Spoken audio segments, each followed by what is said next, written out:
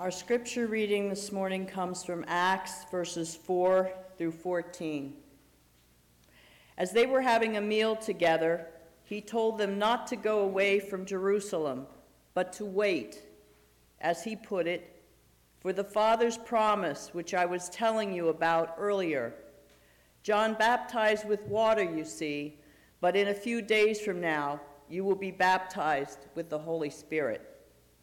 So when the apostles came together, they put this question to Jesus. Master, they said, is this the time when you are going to restore the kingdom to Israel? It's not your business to know about times and dates, he replied. The Father has placed all that under his own direct authority. What will happen, though, is that you will receive the power when the Holy Spirit comes upon you. Then you will be my witnesses in Jerusalem, in all Judea and Samaria, and to the very ends of the earth. As Jesus said this, he was lifted up while they were watching, and a cloud took him out of their sight. They were gazing into heaven as he disappeared. Then lo and behold, two men appeared, dressed in white, standing beside them. Galileans, they said, why are you standing here staring into heaven? This Jesus who has been taken from you into heaven will come back in the same way you saw him go into heaven. Then they went back to Jerusalem from the hill called the Mount of Olives, which is close to Jerusalem, about the distance you could travel on a Sabbath. They then entered the city. They here means Peter, John, James, Andrew, Philip, Thomas, Bartholomew, Matthew, James the son of Alphaeus, Simon the Zealot, and Judas the son of James, and went to the upstairs room where they were staying. They all gave themselves single-heartedly to prayer with the women, including Mary, Jesus' mother, and his brothers. The word of God for the people of God. Thanks be to God. The gospel lesson today, if everyone would stand while I read it, please. It's from Matthew 28, verses 18 through 20. Then Jesus came to them and said, all authority in heaven and on earth has been given to me. Therefore, go and make disciples of all nations, baptizing them in the name of the Father, of the Son, and the Holy Spirit, and teaching them to obey everything I have commanded you. And surely know, I am with you always to the very end of the age. This is the gospel of the world, of the gospel of the Lord. Praise to you, Lord Jesus Christ. You may be seated.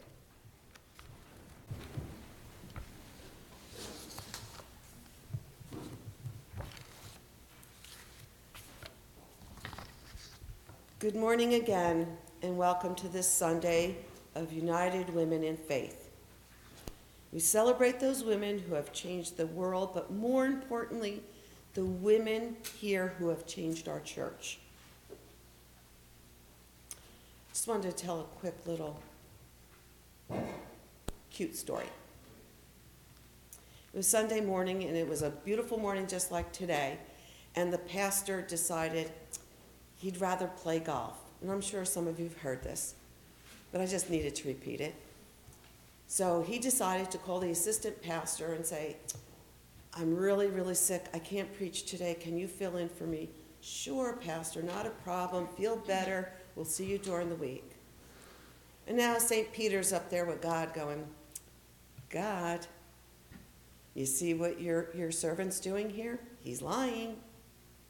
God goes, don't worry about it. I'll take care of it. And he goes out there. He's playing golf. He's having a great game. Peter goes, God, he's out there enjoying himself. He lied to everyone. Don't worry, I'll take care of it. The preacher gets up onto the tee. He takes a wonderful backswing, follows through, hits the ball, and a hole-in-one he gets. Peter's going, God, don't worry, he can't tell anyone.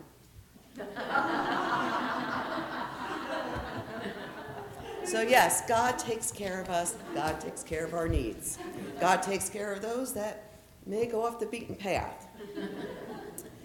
So today is not just the celebration of the UWF. It's also the celebration of the ascension of Jesus, which I'll get into a little bit later.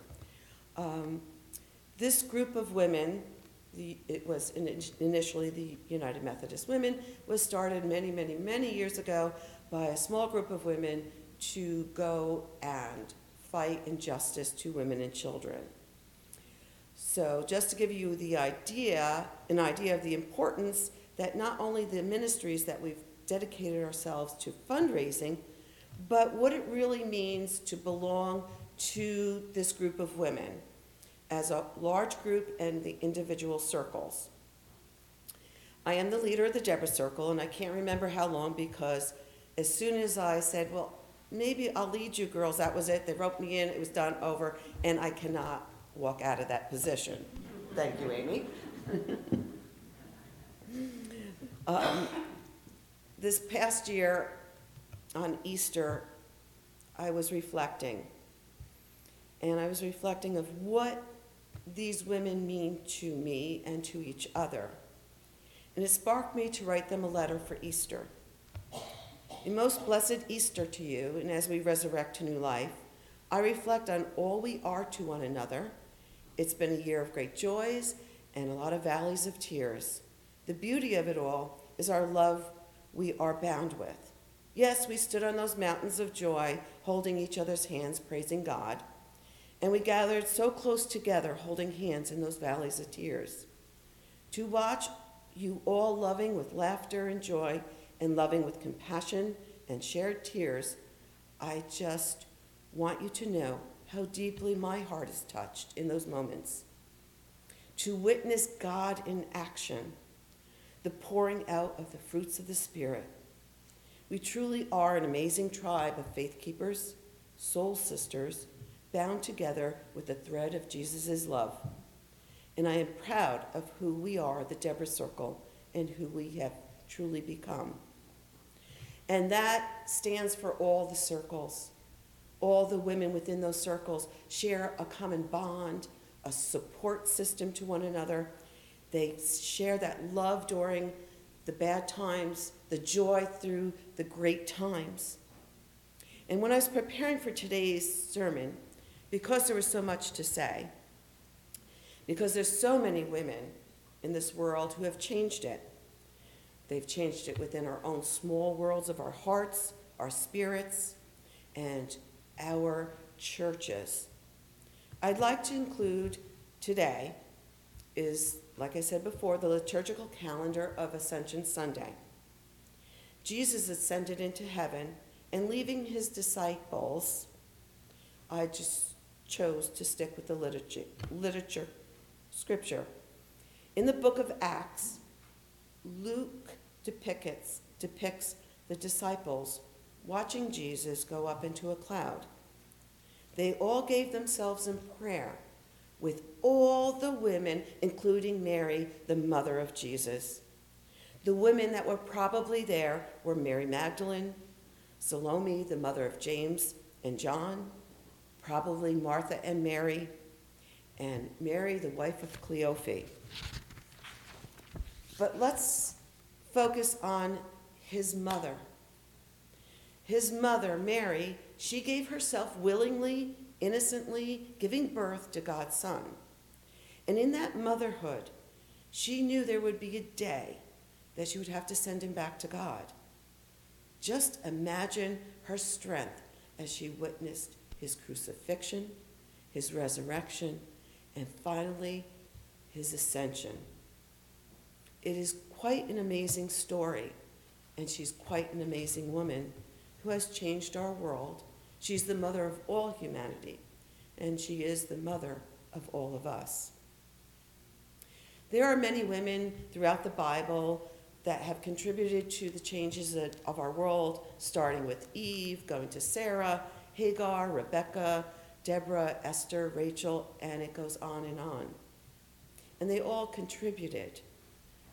But by their examples, we have women today, past and present, who have followed their lead, who have changed our world and made it a better place.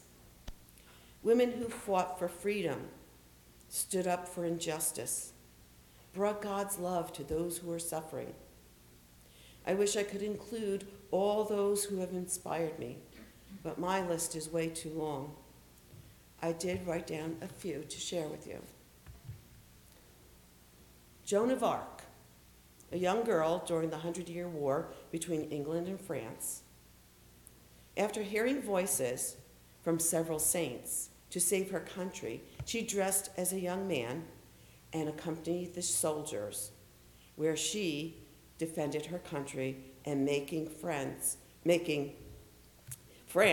win over England. The church questioned her visions and refused to say that they were not true. She continued to dress in men's clothing against the orders of the church. They burned her at the stake. She is now a martyr and a saint. And as the story goes, her heart continued to beat that they had to throw it in the ocean. This woman, Sacagawea, was a 16-year-old Native American Indian who traveled thousands of miles with Lewis and Clark from the North Dakota to the Pacific Ocean. She acted as an interpreter, a guide, foraging for food, helping them make invaluable relationships with the Native Americans. And she did this, all ladies and men, while carrying her infant child on her back. A Mexican artist, Frida Kahlo. She has striking works.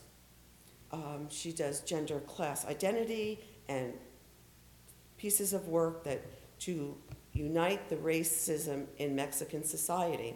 She was the first Mexican artist to display at the Louvre and had many successful exhibitions.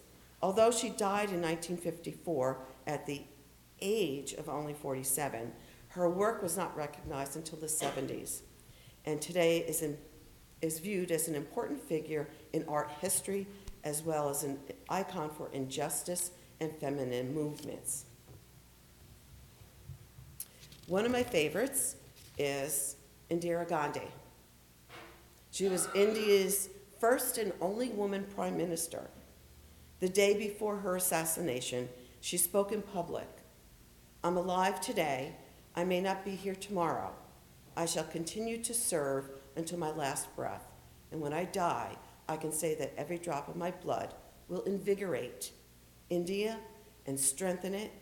And I die in the service of this nation and be proud my blood will contribute to the growth of India and make it strong and dynamic."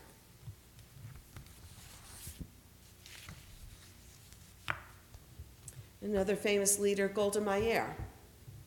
She was an Israeli politician, a teacher. She served as the 4th Prime Minister of Israel from 1969 to 1974.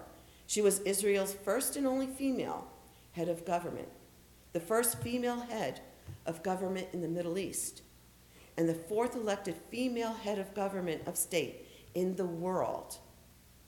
In a world and a country that had been ruled by men, just as Indira Gandhi's world was basically ruled by men. Another all-time favorite is Rosa Parks. She was an American activist in the civil rights movement. She's best known for her role in the Montgomery bus boycott. She refused to go to the back of the bus and give up her seat. She is now honored as the First Lady of Civil Rights and the mother of the freedom movement. Last but not least, and this is my all-time most inspiring woman in the world, Mother Teresa. What can we say about her? She was called to serve the poor and the suffering in Calcutta of India, where no one else would go. Her greatest tribute was getting the Nobel Peace Prize in 1979. I could talk all day about her, but my favorite quotes of her is, "God only gives us what we can handle. I wish he didn't trust me so much." And the one that I love the most is, "We can do no great things, only small things with great love." There are many women in my life who showed me how to love everyone, who taught me how to be compassionate, and what the meaning of faith is, and how to be the example of Jesus in the world. My grandmother was my biggest influence of my faith, even though she died when I was only 18. But in those 18 years, she taught me such valuable wisdom. The one thing she stressed, no matter how someone treats you, no matter what someone says to you, always be one better and love them anyway. She was a great Italian cook and a baker. And when I was a kid, like all kids, "Oh, I don't like that." And she would say to me, "You can't say you don't like something if you haven't tried it." That's why I've got this great appetite for food and passion. But she also emphasized that same response to liking someone. She would say, "You can't go by their looks on the outside. You need to get to know the person on the inside." And I've been extremely blessed to have her in my life, along with all the other women who have been there every step of my way and of my journey. In the gospel, Matthew says to the disciples, "Go to Galilee." Jesus approached them there and said, "All power in heaven and earth has been given to me. Go and make disciples of all nations, baptizing them in the name of the Father, the Son, and the Holy Spirit. Teach them to observe all that I've commanded you. And remember, I am with you always till the end of the age." This is the greatest commission Jesus asks of his disciples. But it wasn't just the male disciples. The women were there too. The women were there, and he said, "Go, baptize, make disciples of all you meet, because you can change the world. Go plant the seeds of faith."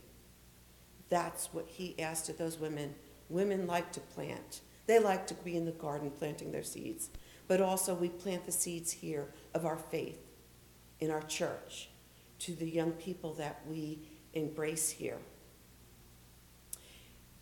And yes, all of you women here today have changed our church and yes, our world. As Mother Teresa said, you can only do small things with great love. And that's what you women do here. You, Sylvia, you, Carol, you, Jean, you, Joan, you, Josie, you, Anne. I'm trying to see, I got no glasses. Rebecca, Vicky, Donna, Bobby, Lois, June, Terry, Doreen, Joyce, Pat, Song, Amy, Sue, Jean, Marty, and Kari. All of us, whether we belong to the UWF or not, we are part of this church. We are women of this church. And I like to say yes, Ellen, if you're watching, and Dot Palm, who have been instrumental in changing our church, along with those who have gone before us. The Helen Stalter, the Helen Muller, the Marion Logier, the Betty Curry, the June Belaine, the Elsa Binford, and so many more, and I'm sorry, I just don't have the time to mention all their names, but we know who they are in our hearts because they shared this church with us. They showed us how to take care of this church and each other. They showed it through their acts of love, whether they were polishing the furniture or hanging decorations for Christmas or working in the kitchen and having coffee hour. Every one of those women has been an inspiration to all of us. And now it's our time to make way for the generations to come, to show them what it means to be the women of the church, because we changed the church with just our love. We are all disciples of Jesus, chosen by God to change the world, one small act of kindness, of love at a time. This love that we share is a vibration. Love is greater than any other vibration in the entire universe. When we love, that vibration lifts all our spirits to everyone around us and beyond us, to those we don't even know. Love vibrates at such a high frequency because it is God. God is love, and we send out those vibrations. That is how we change our small world here. But if we keep vibrating, imagine the world we can change out there. It doesn't get better than that. Vibrations, good vibrations. As most of you know, I have a tremendous passion for music. It's the music that inspires me, inspires my soul to be creative, to rejoice and dance. And as the Deborah Circle knows, every time I end a sermon or a speech, we have some great music playing to move all our souls. So, there was a song written by a gentleman called Brian Wilson. He wanted to write a song that was following his interest in the cosmic vibrations, like how a dog barks at somebody it doesn't like and yet jumps up in someone's lap and licks their face. The good vibrations that's given to all of us. So let's listen to this song, and may we continue to vibrate that love throughout the world, throughout the universe, and bring good love vibrations to all that we meet, near and far. Mike, take it away. I'm picking up good vibrations. She's giving me the excitations. I'm picking up good vibrations.